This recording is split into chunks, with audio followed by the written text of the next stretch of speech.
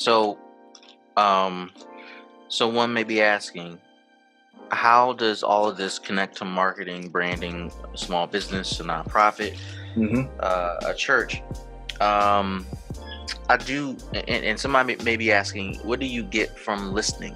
What do you get from a business standpoint from listening? I'm gonna share this with Malik and I want you to respond to it.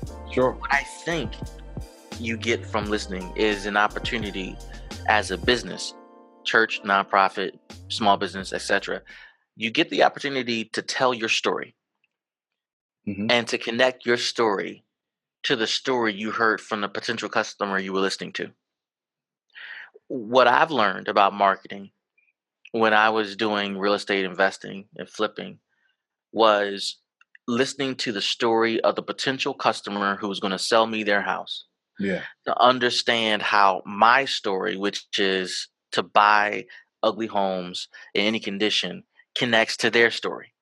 Mm-hmm. If I came in with a campaign about how great I am, why you should go with me, the amount of money I'm gonna get you, that works every now and again, but it really is about the story. Absolutely. So when you hear that message about intertwining stories from a professional standpoint, how do you react to that?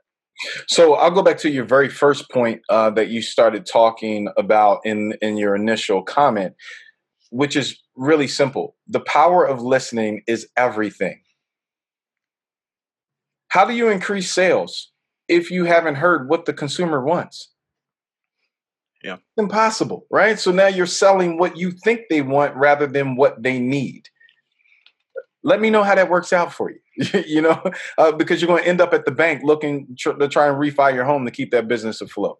Um, we miss that mark because we want people to know our God and forget that He's their God too.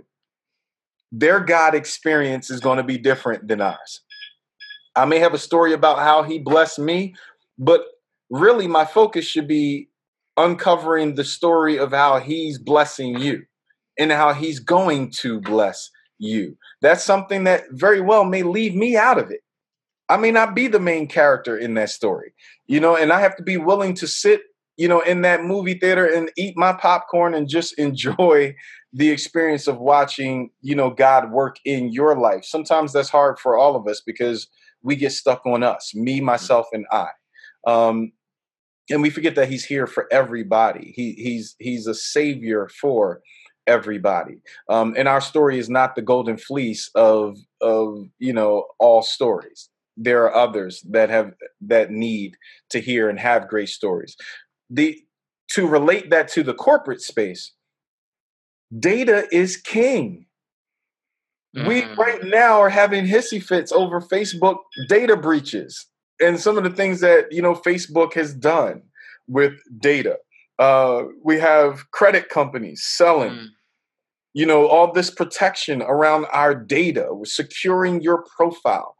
So why wouldn't I want to hear from someone who's willingly sharing their data with me, their needs? They're giving us a needs assessment on the spot. We interrupt that to tell them what he already filled, the need he already filled. It's pointless. And so taking the opportunity to hear from the community, to listen to the community, also gives you a headwind on where you need to go in terms of, potential opportunities and solutions.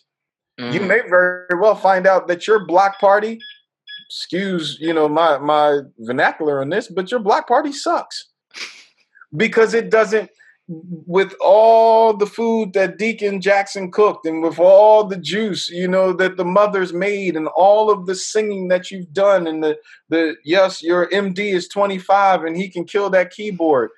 But what they really needed was someone that could do free taxes for them because they need to understand the new tax base because the developers are coming in with tax credits for 10-year tax abatements and rising up the cost in the neighborhood. We miss those kind of opportunities because we think we know how God is going to move rather than listening to how He can move. Uh, you killed me with listening gives you data, and data allows you to know what to sell to the customer. Like that was good. I want to hit on some. We so off topic right now. I mean, we're on topic, but the questions I Right, sent. right. Look So at God work. Look. yeah. So Yeah. I still want to help people, man. I still want to Hmm. help people with this podcast, right? Julie Baldwin Davis from the AmericanExpress.com website wrote the following: 5 ways to master the art of listening. 5 things, Malik. Forget outdated advice when it Hmm. comes to listening. Stop parroting people. Yeah. Number Yeah. 2, interpret what you hear. I mean, you're not dumb. Use the brain in between your ears. Number 3, clarify what you heard the other person say. Number Hmm. 4, one of my favorite, ask open-ended questions. Yeah. Right. Number 5, validate what you heard again. Then let me jump over here to fastcompany.com. Hmm. Stephanie Voza said some critical things here about becoming a better listener. She says, listen to learn, not to be polite. Mm. Mm. Facts, man. Quiet your agenda. Yeah. Number 3, ask more questions. People love to talk about themselves and their story. Let them. Let them Yep. give you the answers to the test on how to convert them. Number 4, pay attention to your talk or listen ratio. Number 5, repeat back what you heard. And then number 6, actually wait until someone is done talking before you respond. I mean, Yeah. this type of free data is freely given if you just listen.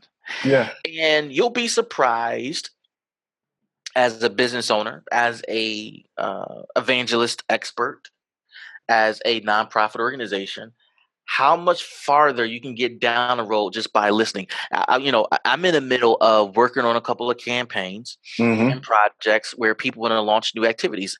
And what I am saying to my partners and friends and team is, wait, time out. You about to create something nobody wants. Nobody gave you that feedback that they want that. I mean, we're good at it, Right. but dude, you don't know how they're going to respond to what we have. The better thing to do is listen, tie our story into their story. Hmm.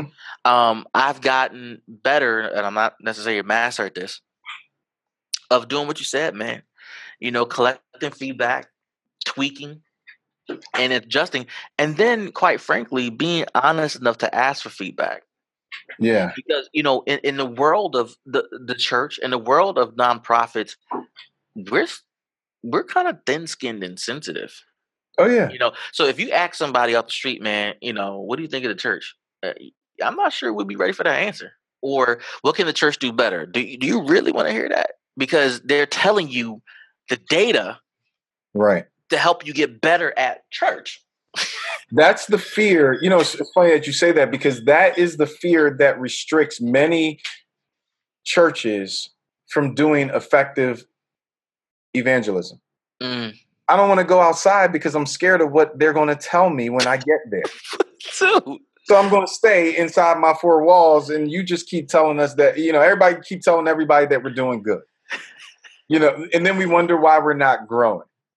Um, not not picking the Jehovah's Witness, but they're constantly out in the street. Part of that is a mandate. Mm-hmm. You have to have hours. One of the things that they said when I was sitting in Bethel talking to them was, we don't have members of the Secret Service here. Our service is outward. They're like, we don't hide in what we believe. Mm. That alone was a whole sermon series that I could just go, work on in that alone. Because in so many ways, we have selective secret service. Yeah. I only want to show it in the spaces where it's most welcome. I don't want to hear the feedback. I don't want to hear something that's going to tell me I need to recalibrate because I have an MDiv. I have a D-Min. You're not going to tell me that this message and all the years of study amounted to you telling me it didn't land on you well. That's because you need a better look at God, right? Those are, if we're going to be honest, that's what flesh can do sometimes. And you don't need the D-Men for that.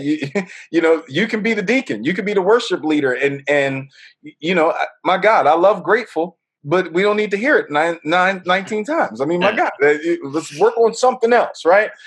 Those are the things that we get impacted by, and it doesn't allow us to fine tune our experience that wasn't for us. Yeah. If you remember, look,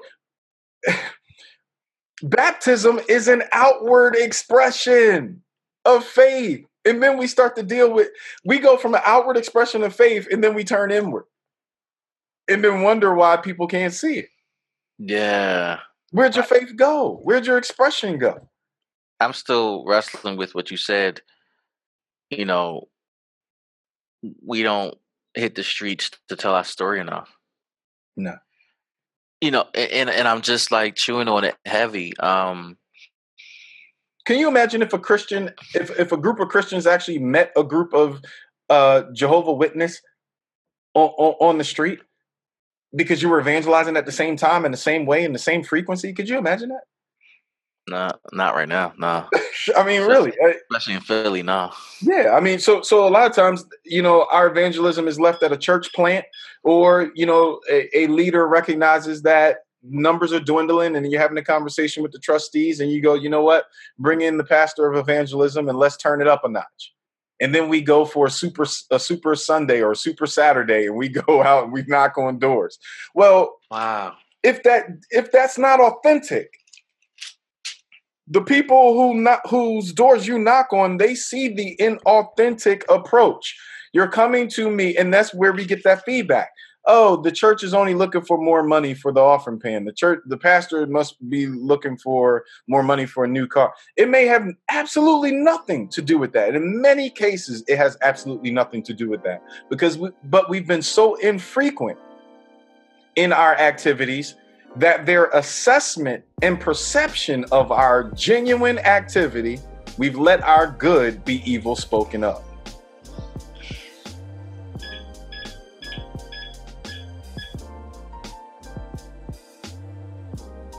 I'm chewing on this.